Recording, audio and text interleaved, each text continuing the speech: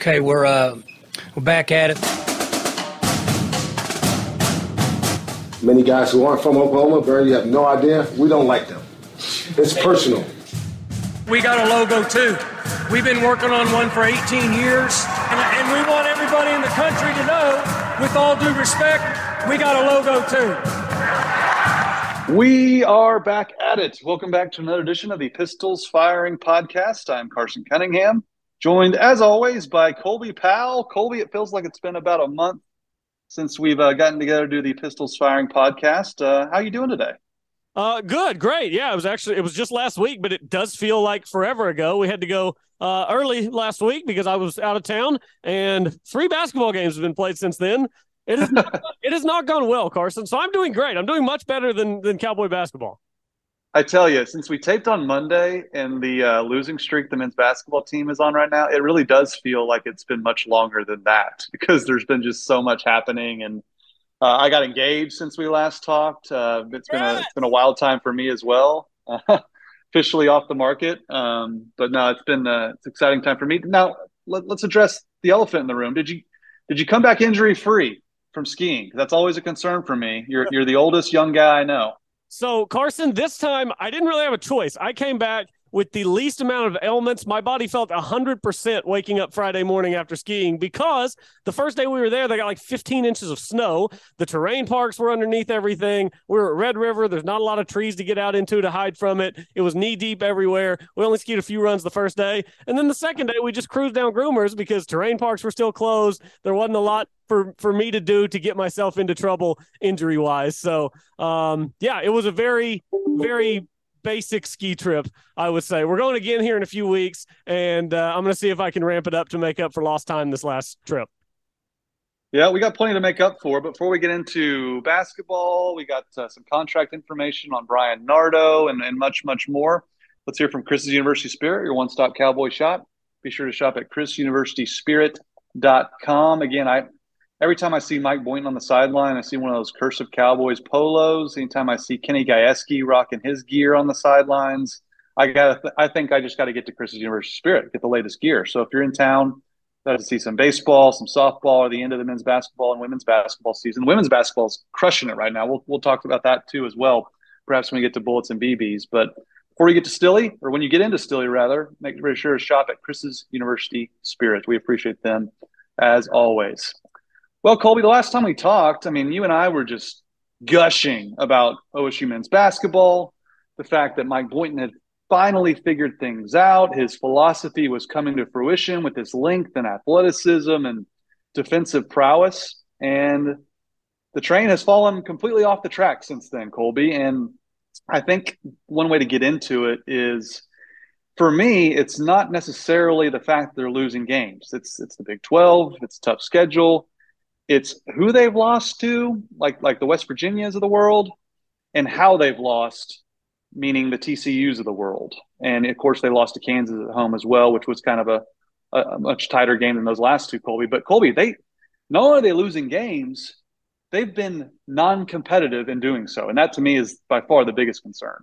Yeah, the Kansas game didn't bother me a ton, right? Because you're coming off the winning streak. You know it's going to end at some point. You're not just going to keep winning forever. Kansas is one of the best teams in the country. They've got 15 quad one wins. Next highest in the country is 9. Kansas is legit. So you play hard. The end of the first half was tough. The 2 consecutive threes. You get in, officiating. We can talk about that. But it was the turnovers. It was sloppy basketball. But, you think it's just a bad game. And then Saturday happens. And you're like, okay, Mike Miles is back. TCU's feeling it a little bit, but this is teetering on the edge of turning into a slump and becoming concerning. And then West Virginia happens on Monday night, and buddy, that was rough. I mean, that was rough from the jump. It was 16-14, I think, when West Virginia went on that crazy run and stretched the lead out to nearly 20. And then the lead just kind of hovered there most of the way. It was a tough one to watch. I didn't make it to the end. Credit to any Oklahoma State fans who did. It was tough, Carson. The Kansas and TCU losses, I know they got destroyed by TCU, but I think Kansas and TCU are the 2 best teams in the conference. And to tell you the truth, I don't even know if it's in that order. I think incredibly highly of TCU when they're fully healthy. I remember what they did to Kansas earlier this season when they were fully healthy, just absolutely beat their brains in. I think TCU might be the best team in this conference, but that's a different talking point. The game against West Virginia, that was, that made me kind of think, well, what's going on here? Is it just a slump?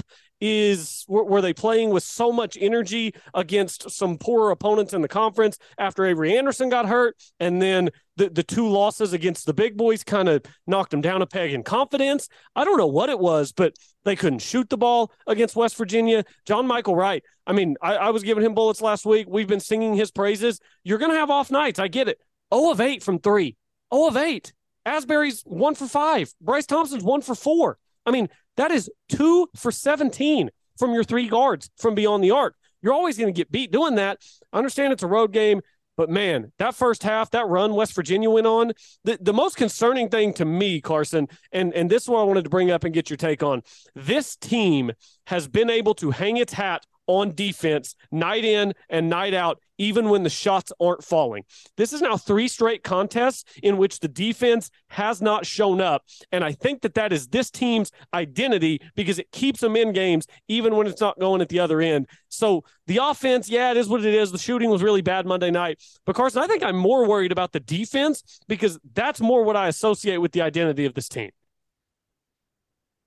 Yeah, I completely agree with that because I had this stat pulled up. We're used to, right, the offense struggling. We're used to them not hitting the broadside of a barn offensively. They shot 2 of 19 from 3-point range, right? That's kind of been the worst. Like we've talked so much the last week, Colby, when they were winning about this has kind of been the vision of Mike Boynton, like the best case scenario of what he's trying to build at Oklahoma State. And I think what we've really seen is a regression back to what we've seen over the previous 6 years for the most part. They were 2 of 19 from 3-point range, ice cold. To me, really, they're shooting ebbs and flows, right? It's up and it's down. That's something that we're not exactly surprised by. But you're right, Colby. This comes down to defense. This is their calling card. This is what makes them, at certain times this season, a team you do not want to play come March. And over the past 3 games, they're giving up 90 points a game, 90. And while teams are shooting 55% from the field and 43% from 3, that is not bad defense, Colby. That is non-existent defense. And so they have to figure that out. And again, I'm not going to panic over a 3-game streak, but Colby, we were sitting here talking about not only are they in the tournament, but we're talking about them improving their seed. And one thing I really want to discuss with you before we get into more games and looking ahead, since I touched on the bubble, Colby, we do not need to see Oklahoma State on the bubble. What have time and time again when it comes to Selection Sunday with Oklahoma State? They get hosed. I'm talking even when they're a high seed. We all remember when Marcus Smart had them rolling. They were, a 4 seed? They get a brutal draw against this really good Oregon team that was one of the hottest teams in the country as a 12 seed. I think they were a 5 seed. And that's another matter. OSU shouldn't have been a 5 that year. But my point being, Colby, if this comes down to a bubble situation and Oklahoma State's hoping to get the benefit of the doubt from the NCAA, well, this could be an even more disastrous end of the season than it's already becoming. No, you're absolutely right. I didn't even think about the idea of Oklahoma State just getting shafted once they end up on the bubble, but that's probably what would end up happening. You look at these last 3 games, Texas Tech is playing much better basketball right now. Nearly beat Oklahoma State in Stillwater a couple of weeks ago. It was 2 weeks ago today. Oklahoma State barely eked that one out at the end with the John Michael Wright play. Texas Tech's playing better basketball. That's your last game. Your next 2 home games, home against Kansas State and home against Baylor, you've got to split, Carson, because that gets you a bigger win too, right? Beating Texas Tech the last game of the season, that's going to be nice. It's also going to be tough. Like I said, down on the road at Lubbock, they're playing good basketball. You've got to split the next 2. Guarantee yourself no worse than 8-10 in conference. Get another ranked win. I don't think that Kansas State is invincible. I think that they've shown some signs on the road of struggling. I think that you can beat Kansas State on Saturday if you get that defensive identity back. Hopefully it will be a good crowd Saturday afternoon for that one. Baylor Monday night, I don't know. I'm not as optimistic about that. Baylor is playing some pretty good basketball at the moment. I don't think that it is time to just fully freak out, panic, lose your mind. Like I said, I think Kansas and TCU are the 2 best teams in the conference. if you want to be glass half full guy, you could say, you're at TCU Saturday. You immediately have to travel to Morgantown, go to Pittsburgh, make the drive, all that stuff on Monday. That's a tough turnaround. So I'm not ready to go full panic button. Let's blow this thing up and freak out. But we're right on the verge of this thing coming undone just as they got it put together. And, we do have to acknowledge they lost their star senior guard. We know that he has at times been underwhelming, but at times he's been the guy that they can lean on to go get him a bucket. We saw that a couple times this season. It's at the point now, Carson, where last time we spoke, I wasn't nervous. I didn't have any nerves about this season, about getting into the tournament. You get there, whatever happens, happens. Now we're at the point where I am nervous because now these games, you are playing for the life of your season, and that is an uncomfortable place to be. Saturday against Kansas State is a big one because I think if you drop the one against Kansas State, then the pressure to win minimum one of the last two ratchets up very intensely, and you don't want that. So I think the game Saturday against Kansas State is the big one, and I think it's very winnable. So they need to go out and do it because if this slump continues, they're going to find themselves on the outside looking in, and that's going to be a tough pill to swallow for this fan base after they went on that run and had themselves just nearly as a lock sitting in that 8-9 game. It would be a shame for it to all come undone the last couple of weeks of the season. Yeah, it really would. And Kansas State's a team that's kind of been up and down lately too, although they're coming off 2 wins against Iowa State and Baylor, which again, it's the Big 12 kind of eating its own. We talked a little bit about when Avery Anderson got hurt, but they were somehow finding ways to win still, Colby. I really do think they're now seeing kind of the effects of losing Avery Anderson. And look, has he been the player we kind of expected him to be throughout his career after that great year with Cade Cunningham? No. But Oklahoma State just doesn't have a ton of depth in the backcourt. They got a lot of big guys. They got a lot of athleticism in the front court. They don't have a lot of that in the backcourt. And they had 18 turnovers against West Virginia. And I think we're really starting to see the effects of no Avery Anderson. But, Colby, that's not changing. But one thing that's really changed over the last 2-3 games is the lack of Caleb Boone. I mean, he only 122 seconds into the game against West Virginia, he's got 2 fouls. And Mike Boynton proceeded to sit him most of the game to where it almost felt like Mike Boynton forgot he could put him back in the game. I know he had some turnovers as well, but in the past 2 games, Boone has played 15 minutes, had 7 points, no rebounds, 5 turnovers, 8 fouls. And you know what this reminds me of, Colby? And I'm gonna test your youth here. And I think this plays into your hands actually. Do you remember how effective and how important Marshall Moses was to that team when he played there? Absolutely, I do. Yes, he was a stud. How many times were you watching a game that he got 2 early fouls and OSU just gets run off the floor? And Travis Ford just knew that if Marshall Moses got in foul trouble, they were shot. I mean, this reminds me so much of that. Marshall Moses, by his senior, he was unguardable, but he always seemed to pick up an early foul or 2 or 3 to where the team could never quite get off the block. And if you go back and look, Marshall Moses' career stats aren't that impressive. But I have his reference page pulled up here, Colby. And if you go by per 40 minutes, which people know that stat, if you extrapolate the amount of playing time per 40 minutes, he would have averaged 20 and 10. I mean, he was that good his last year. And that's really what Caleb Boone has become at Oklahoma State this year. He has been the guy. When he's on, Colby, they can beat anybody. When he's sitting over there on the bench, they can get run out of the gym. And that's exactly what's happened the last 2-3 games. No, you're absolutely right. He's got to be out there. And that's a good addition by you to pull up the Marshall Moses stats. That's crazy that he would have been a 20 and 10 guy per 40. He was a stud, and they were different when he was out there. And this team's different when Caleb's out there. Not only that, the identity of this team was starting to become Caleb, Musa, and Woody, right? You start Caleb and Woody, those guys are rocking and rolling. You bring Musa in off the bench as just a defensive juggernaut. You can throw lobs to him, all that good stuff. We remember the last Bedlam win down in Norman. That was Lob Stilley down there, just throwing it up to Caleb Boone and Musa Cisse all game. And that's gone away as Caleb Boone has gone away. So they're going to need a big performance from him on Saturday. Kansas State, we mentioned, they are playing good basketball, Carson. They're coming off 2 wins. They have not won a road conference game since January 7th. At Baylor. They have lost, let's see, that's going to be 1, 2, 3, 4, 5 consecutive road conference games, including the 2 most recent in Lubbock and in Norman. And they got boat raced by OU a couple of weekends ago. A couple of weeks ago. It was on a Tuesday. They got just destroyed by OU. So Kansas State has struggled on the road. I still think that game's winnable. But yes, Caleb needs to be out there. You need to be able to rely on your bigs to dominate the game inside, not only scoring, but also rebounding. Oklahoma State gets out rebounded by West Virginia the other night, and Caleb Boone being on the bench. He finished the game with 0 rebounds. That's not going to work. So he needs to stay out of foul trouble. He needs to stay out of there. I am cautiously optimistic about this game Saturday. You get in a slump, you turn it around, you win a couple. I feel like that could be the case Saturday, but man, if I'm wrong, then this thing's going to go south in a hurry. Can you believe the win against Iowa State was 10 days ago? I mean, that's hard to believe. I mean, that's how quickly this thing has flipped its head. And you're right. So they went from legitimately locked in to a 7 or an 8 seed to fully back on the bubble now. And I'm with you. I'm not hitting the panic button completely. If you get Caleb Boone out there for his full allotted minutes, I think things will figure themselves out.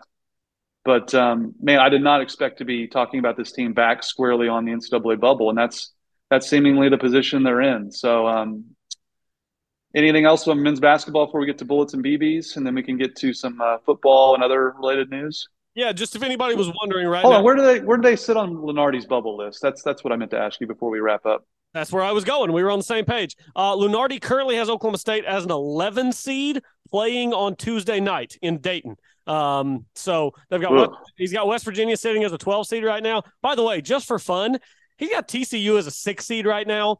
I pity the 3 seed that winds up with TCU in their region as a 6, because TCU is going to run a 3 seed off the floor if they end up as a 6. Oh, I totally believe that. I mean, the Big 12 Player of the Year candidate.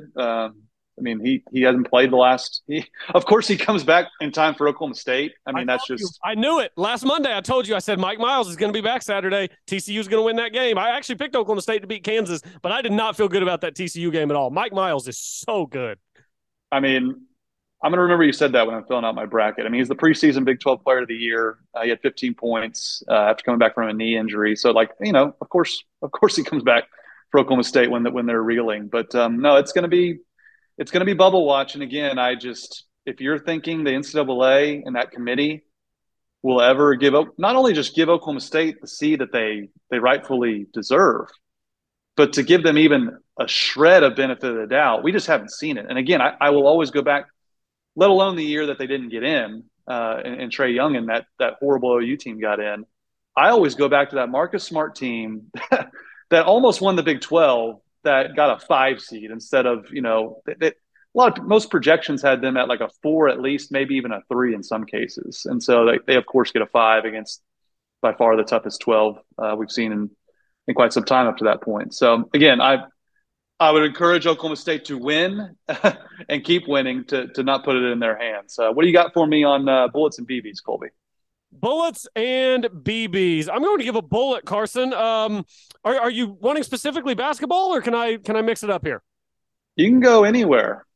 Okay, I would like to give a bullet. It was a rough weekend. It was a rough opening weekend for Oklahoma State baseball. Pitching staff did not fare well against Vanderbilt, against Arkansas, but they bounced back incredibly well. Cal Baptist, not certainly the powers of those two that I just mentioned, but 2-0 win last night at O'Brate Stadium. Obviously a game that you can't drop after the poor weekend. And 5 Oklahoma State pitchers combined for a no-hit effort, 15 strikeouts, walked 1. Another player was hit by a pitch, so that ruined the perfect game, the walk and the hit by pitch. But after giving up 32 runs in 3 games over the weekend, to go out and no-hit Cal Baptist last night, combined no-hitter again. The true no-hitter in baseball is mostly a thing of the past as coaches, staffs try to limit the pitches that guys are throwing. But combined no-hitters, still cool, and a good job by the squad last night. Yep, I love it. I'm going to go bullet and slight BB. My bullet goes to J.C. Hoyt, OSU women's basketball coach. The reason I say slight BB is last week the Naismith Women's College Coach of the Year Awards were announced for its finalists. A lot of names most people in the sport of women's basketball are familiar with, but JC Hoyt was not mentioned, which again is completely egregious. I mean, Oklahoma State is tied for third in the Big 12. They swept Baylor. They had their 20th win of the season, and they won 9 games last year. I mean, how in the world is JC Hoyt not on the National Coach of the Year list? And I think, Colby, you and I haven't talked enough about her. I will fully admit that. We've had so much going on with, college football and the networks and potential coaching changes and the men's basketball roller coaster that it is. We haven't given JC Hoyt her due. And I got to credit Chad Weiberg and Dr. Casey Schrum, for what a genius hire this has been. I mean, you talk about year one making an impact. And I think this is where some of the frustration comes in with Mike Boynton being year 6. And I know JC Hoyt has a ton of super seniors. She hit up the portal a ton, a lot of new faces that she revamped the roster quickly. And that's kind of the point, right? Basketball is not football. It does not take long to start hitting the ground running. It does not take long to revamp a roster and start winning. Just look at Kansas State with their new head coach in men's basketball.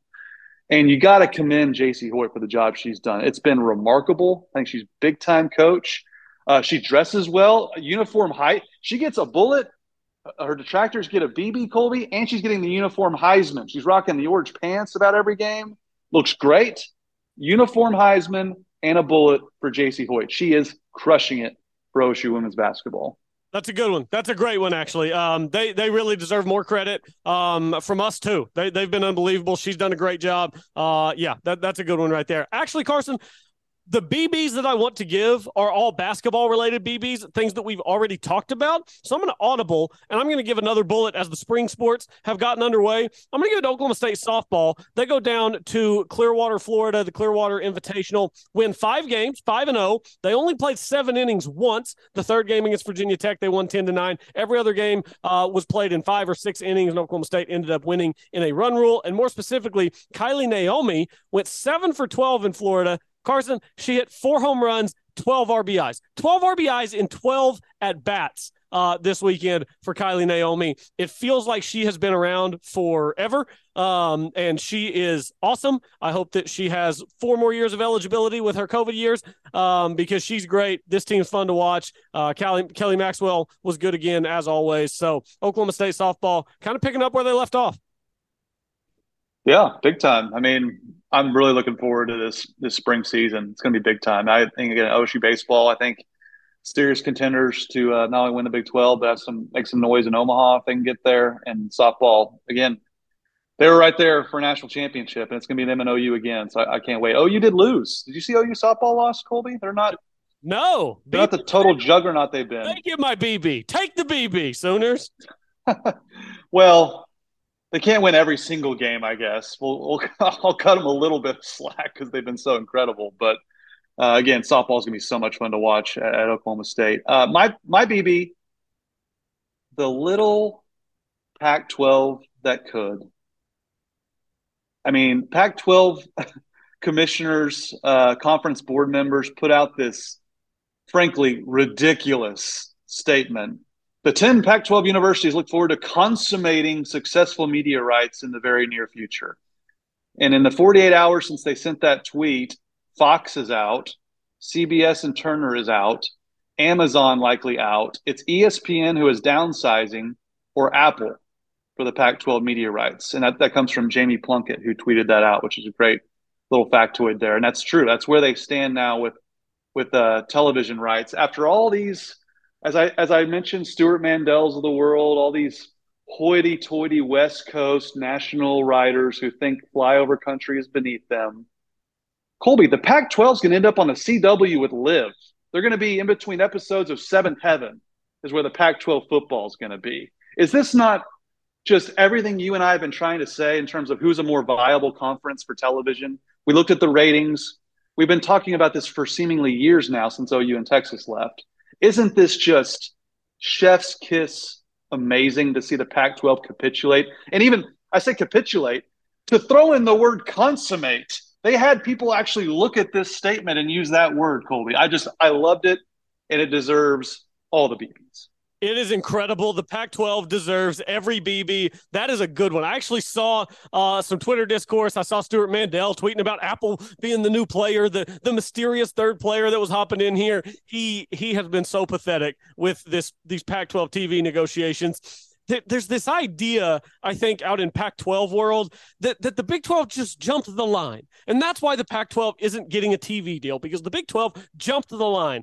That is a load of crap. The reason the Big 12 got a TV deal before the Pac-12, it's a better product. You think these networks are going to negotiate with what they think is an inferior product and spend their money there before they go get something else? No, they got the Big 12 because they wanted the Big 12. They're not getting the Pac-12 because they don't want the Pac-12 for a lot of reasons. Number one, there are no big draws once USC and UCLA leaves. That's your LA market right there. That's your LA market. They're going to the Big Ten. Oregon and Washington are kind of your brands. That's super Northwest. That is, man, that's a tough sell. Your games don't end. Your football games don't end sometimes till 1 a.m., 2 a.m. on the East Coast. Nobody's watching that late. I'll be very curious to see what happens if they end up going somewhere like Apple, where they're not beholden to traditional TV times, if they start getting put in more time-friendly slots where people can actually watch. But, man, the reason the Pac-12 doesn't have a TV deal right now, the product's not very good. They turned their nose up at the Big 12 whenever they had a chance to come get schools because they thought that they were too good for the Big 12, and now they're paying the price. Literally, they are losing money because they have done nothing to improve their conference. Every other conference has done something to solidify itself. Every other conference, Power 5, except the Pac-12. They have sat on their hands. They've let everybody else do everything because they had this air of superiority floating around them as if to say, oh, you all can do what you want. We are the Pac-12. We will be taken care of. That is not how this works. And they are getting left out in the cold. And Carson, they made their own bed. And if the Big 12 goes and poaches a couple of their schools, I won't be surprised because the Pac-12 really has themselves in a pickle right now. Yeah, I mean, you got the Pac-12 talking about like Rice. I mean, the Pac-12 seriously is talking about Rice University. A school? That's where they're at right now. The school, okay. Yeah, not what they're going to eat for dinner tonight. I'm talking about Rice University in Houston, Texas, and SMU. I mean, you want to talk about grasping at straws. Palette there, yeah. Have they really thrown out Rice? I didn't see that. Yeah, it got thrown out. I mean, on social, it's speculation, just like all this conference realignment stuff is. But literally, Rice got thrown out there. In addition to like SMU and like there was one other school I'm not thinking of in the moment. Oh, San Diego State.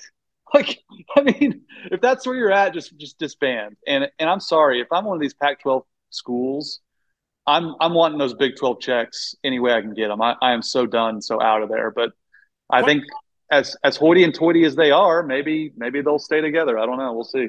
Quack, quack, Carson. Quack, quack. Ooh, I would love that. Go get the dub. Sign me up. Go get a guy who probably deserves a bullet is Brian Nardo, the new defensive coordinator at Oklahoma State. His contract information's out. OSU Max did an interview with him. He looks even younger in person on those interviews than he did in some of the photos they released of him when they hired him. But he's slated to make $650,000, which, again, this was always my big sticking point when they hired Mike Yurcich. I mean, he was making probably, back then, $60,000 at Shippensburg, and that might be high. And he comes in and makes $500,000. And Brian Nardo's making $650,000 after making, I think it was reported he made $90,000 at his previous stop at Gannon University. And I know, and again, this has been a sticking point for me, and I know it's just a gigantic jump that's probably not, accurate for his level of expertise. But they did kind of finagle this, Colby, where he's co-defensive coordinator with Jim Bob Clements, who makes $600,000. It'd be kind of weird to have your co-DC making $600,000 and Brian Nardo making $250,000, for just as an example. So while I do think he's wildly overpaid given his experience, and I don't think you pay someone based on, well, if he has a good year, some other school will come get him. You don't do that. You don't pay someone based on being scared someone's going to hire them away. But I will bend a little on this, Colby, with the fact that Jim Bob is the co-DC and he's making $600,000. Yeah, I do think it's tough because there is a market, right? And The market kind of is what the market is. I mean, I'm a desk editor with golfchannel.com. If Jim Nantz retires and CBS comes and says, hey, man, you want to come do Jim Nantz's job? They're not going to offer me $50K a year. They're not going to offer me what Jim Nantz is making, but they're not going to offer me $50K a year either. They're going to give me something in the market. They didn't offer him what Derek Mason was making. Derek Mason was making 1.1. Jim Knowles was offered more than that. So they're not giving him what the previous guys got. He's not a proven commodity. He has done it at the lower level. Need to see him do it at this level. If he does, he'll get pay raises. But I don't get too worked up about these assistant salaries. Now, if it came out that he was making $1.5 million, I'd be sitting here saying, how in the hell did that money show up? Where was it whenever we needed it for Jim Knowles? All those good things. The 650, Co-DC is making 600 a year. I just think, yes, it's easy to say he was making 90 there. You're giving him an opportunity, pay him 200, something like that. But I just don't think the market dictates that, because there is so much money in college football that I just think at the Power 5 level, I mean, even bringing somebody in from Gannon University, it's very hard to pay a coordinator less than that. It just is. Those are the markets these days. That's the money these days. And I think that we just have to wrap our minds around the fact that no matter where you go get these guys from, no matter where you find them, Google, YouTube, doesn't matter. The market is kind of what the market is for these guys who are just coming into the Power 5 level. And I think that's about where Brian Nardo slots in. No, and I think that's totally fair. I think the way you laid it out is totally true. And you look at what Tim Duffy's making. He just coaches the secondary, and he's making $550,000. So that kind of explains what you're saying, and that there's a market just for assistant coaches in college football, and that's the going rate. And I certainly understand that. And I think the flip side of the coin of what I was saying is, you remember when Oklahoma State hired Brad Underwood, he was wildly underpaid considering what the other coaches in the Big 12 made. But those other coaches in the Big 12 was a murderer's row at that time. I mean, you had Lon Kruger still at Oklahoma. I think every single coach in the Big 12 at that point had been to at least a Sweet 16. Maybe even Elite Eight, if I remember correctly. It was that level of coaches in the conference. But you pay him $1 million when most of the coaches are making $3 million. Well, what happens? Brad Underwood has a great first season, makes the tournament, boom, gone because he wanted more money. So that's kind of the flip side of the coin of what I'm saying is you got to pay the going rate, and I think you've laid that out pretty well. And one more note is they also released the information on Casey Dunn. He's in the second year of his deal, a 3-year deal, making $900,000. All other on-field assistants are on 2-year contracts. And strength and conditioning coach Rob Glass, he's on a 5-year deal. No 2-year deals for Body by Glass. So I thought that was some interesting information that came out this week. Only 5 for Rob Glass? Only 5? I mean, if anyone deserves a lifetime contract, isn't it him? Doesn't he deserve the same rollover contract that Mike Gundy has? He is the one guy, and I don't know if it's like this at other universities, but he is the one guy who throughout his tenure at Oklahoma State has just had almost unanimous approval from everywhere. And that just seems hard to do in the social media era. Just everybody has opinions. Everybody has a take. There's always a hater somewhere. You don't see too many strength and conditioning coach haters. And I certainly don't know that I've seen any for Rob Glass. No. And again, I think he will go down as, one of the most important hires Mike Gundy's made, and he's certainly in the running to be the most important. I think he's widely regarded as maybe the best strength and conditioning coach in the country, and he's stuck with Mike since day one. I think that says a lot about Mike Gundy, the person, for a strength coach to stick with him that long, because they do bounce around just like assistant coaches in college football. I mean, Alabama has had that same one for a while, but I think even he left recently to go to Georgia. So they do bounce around somewhat. But again, Rob Glass has been integral to Mike Gundy's success. So good for him. And again, I think, Colby, we can maybe put a bow on there being coaching changes. It certainly doesn't seem that way. I don't even know if that's a question. I think that's more of a statement. I'll leave it at that. I think the staff today is the staff September 1st. I think this is the staff. Going to the season, I'll say this. Boy, I really hope Alan Bowman is good. I really hope he's a stud. Well, he needs to be, and he needs to stay healthy. Again, Oklahoma State did pretty well in the portal. It's just, if you're relying on Alan Bowman to stay healthy, and again, a couple of his injuries are not nagging. They're not, re-injuries. They're kind of the freak variety. But if you're relying on him to stay healthy, it's nail-biting time. So one thing I also wanted to hit on real quick before we get out of here, Colby, Trace Ford, Oklahoma have met with the media. OU, interestingly, Colby is letting letting the media talk to every player on campus. They're not doing the first year BS that is now prevalent in college football, where they don't let first year players talk. And he spoke at length, and there's an article on Pistols Firing about it. He said about Oklahoma, Trace Ford, I like the culture here. It's like the Clemson culture, very family oriented. I looked at the facts, not the emotions, and I saw where I'd be the best fit. And I thought this was the place for me. I grew up going to Oklahoma games, liked OU, and I just went with it. And kind of where I've landed on this all along, Colby, is like Trace Ford, again, has been injured. If he's cashing in any way in NIL, more power to him. And I just think, Colby, this is something we're going to start seeing in every sport, top to bottom, in the Big 12 with Oklahoma and Oklahoma State. He's not, I mean, there's a baseball player right now, a starting pitcher for Oklahoma that has transferred from Oklahoma State. He's not even the first one to do it. And this is going to become way more normal. It's just he's the first one to do it for the Oklahoma State football team. And I think that's kind of where a lot of the hard feelings are from Oklahoma State fans. And I think they have a right to have hard feelings on someone joining their arch rival. I'm not saying they don't. But I just think 5 years from now, Colby, if things stay the same in terms of the transfer rules, this is going to be super common with guys, especially guys that are from the state of Oklahoma. Yeah, I think so too. I think that at some point it will become less of a hot button issue. Obviously, he's the first one in the new portal era to do it. It's just, I don't know, man. Is it a lame take for me to just say I just don't care what Trace Ford is saying down there in Norman? Like, he's not an Oklahoma State Cowboy anymore. He's an OU football player. He's going to cater to the OU fan base now. He's going to show all the love in the world to OU. He's going to hype up Bedlam. Like, that's what he's going to do because he's now a Sooner. So I've accepted it.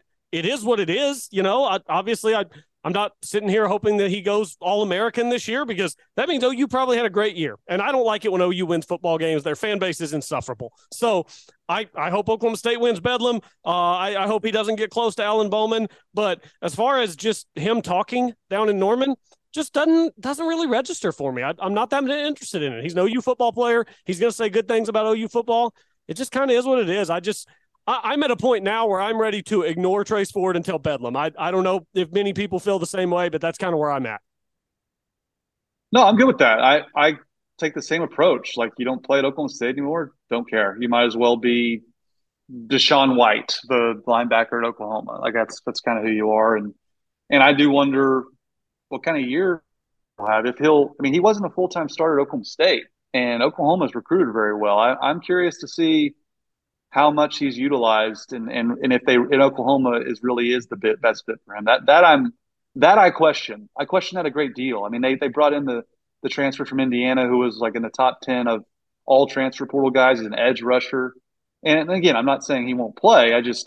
I really do question if Oklahoma was the best place for him when it comes to playing time. And that remains to be seen. But I think you're right. I think what he says is we can now kind of put to bed. It was just his first opportunity to really speak about it. So, Colby, anything else before we get out of here? Oh, not off the top of my head. No, we've got Oklahoma State and Kansas State on Saturday. Do you have an official prediction? Do you feel good? Do you feel bad? I feel terrible, but backing Gallagher Iba, I think this is, a real chance for Oklahoma State's fans who go. It's a 1:00 game. It's time to affect the outcome. You want this team in the tournament. You want them to kind of lock in their position, go to the game, make some noise, and they've made a real difference this season. They really have. So I think Oklahoma State keeps Caleb Boone on the floor. I think they really reevaluate how much they want to keep him off if he gets an early foul trouble. That's been just clear as day. You have to get him out there and let him foul out as opposed to just essentially fouling him out yourself. Happened lately. I think Caleb Boone stays on the floor. I think Kansas State could be had in Stillwater, so I'll pick an Oklahoma State win. Yeah, Oklahoma State's been really good at home. The Kansas loss last week. Yeah, that happens. That's Kansas. The last home loss for Oklahoma State in conference play, January 7th. Coincidentally, that is the last day that Kansas State won a conference road game. home road makes a difference. I know people don't want to hear it after the loss to West Virginia the other night. Home road makes a difference. I hope Gallagher was rocking, but even a decent atmosphere, I think it will be a good game. And I'm hopeful that Oklahoma State makes more plays in the last 3 minutes, but you've got to have your guys out there. You can't get 6 minutes, 3 points, no rebounds from Caleb Boone. That can't happen. So get the guys out there. Carson, maybe it's the fan in me. Maybe it's because they need it so badly. Maybe it's because they're at home. They're a good home team. For whatever the reasons are, I think Oklahoma State gets back in the win column on Saturday, which will be a much-needed relief for this fan base, and I'm sure that team, and I'm sure that coach as well. Yeah, I mean, it's going to be interesting down the stretch. I'm very curious to see, like, what do you think it takes for them to get in the tournament conference record-wise? I know we've talked about this on past, but I think things have changed dramatically since the last time we discussed it. What do you think, and what do you think gets them in? I think if they win one of the next 2 games against a more highly ranked opponent, that 8-10 would probably do the trick. If they lose the next 2 games and then they beat Texas Tech, I don't know that 8-10 does the trick. The quality of win matters. So I don't know that that's necessarily fence sitting. I think you've got to win one of these next 2. I think you have to win one of these next 2 to get in the tourney. If you win one of these next 2, I think you're in, assuming you don't just totally lay an egg in the conference tournament. But you have made me thoroughly nervous today with your reminder that the NCAA looks for every possible way to keep Oklahoma State out and to just keep Oklahoma State under the foot, under their boot. So, yeah, I would say win one of the next 2 and you're probably in. Do you think I'm being optimistic there? No, I think that's totally fair, and I think that does get them in. I think it probably gets them in the scenario you laid out with Joe Lunardi, where you're playing that first weekend as, a very high seed or a very. Do you call it a high seed or a low seed? That has always confused me. I call it a big number. I call it a low seed because the 1 seed, that's the highest seed you can achieve. That's the highest rate. Yeah.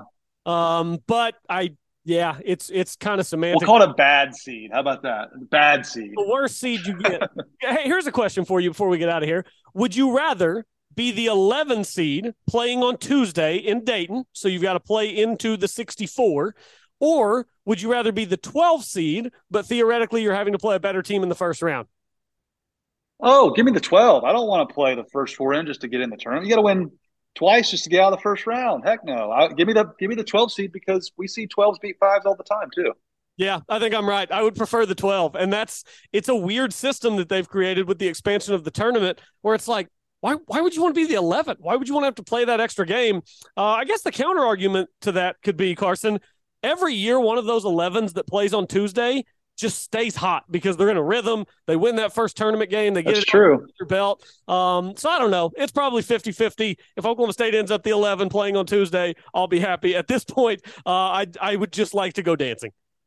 Well, and it's like it's kind of a flaw similar to, you'd rather be a 10 than an 8 or a 9 because you don't have to play the 1 seed in the second round. I mean, that's just kind of the quirks of the numbering system in a bracket. And I just hope I'm not coming across as some mega homer OSU fan who thinks that the selection committee just is out to get Oklahoma State. I'm dealing with facts here.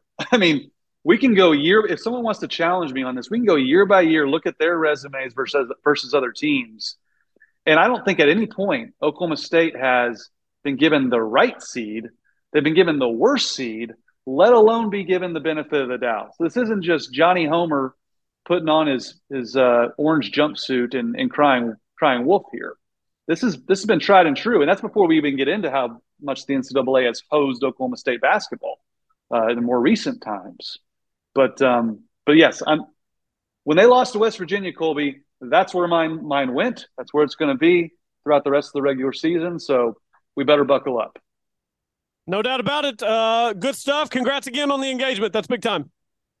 Thanks so much, man. I'm very happy, and thanks for everyone for listening to the podcast. And Colby, I do appreciate it. It's an exciting time. I know you're thrilled with your little baby girl, and life's coming at me pretty fast right now. So it's been pretty exciting, pretty much a whirlwind time for me. But I'm thrilled. I really am. So I appreciate you saying that. Yep, love that for you. Appreciate everybody listening. If you're going to Gallagher on Saturday, be loud. Be loud. Need that one or the one on Monday. We'll be back next week. Thanks, everybody, for listening. As always, go Pokes.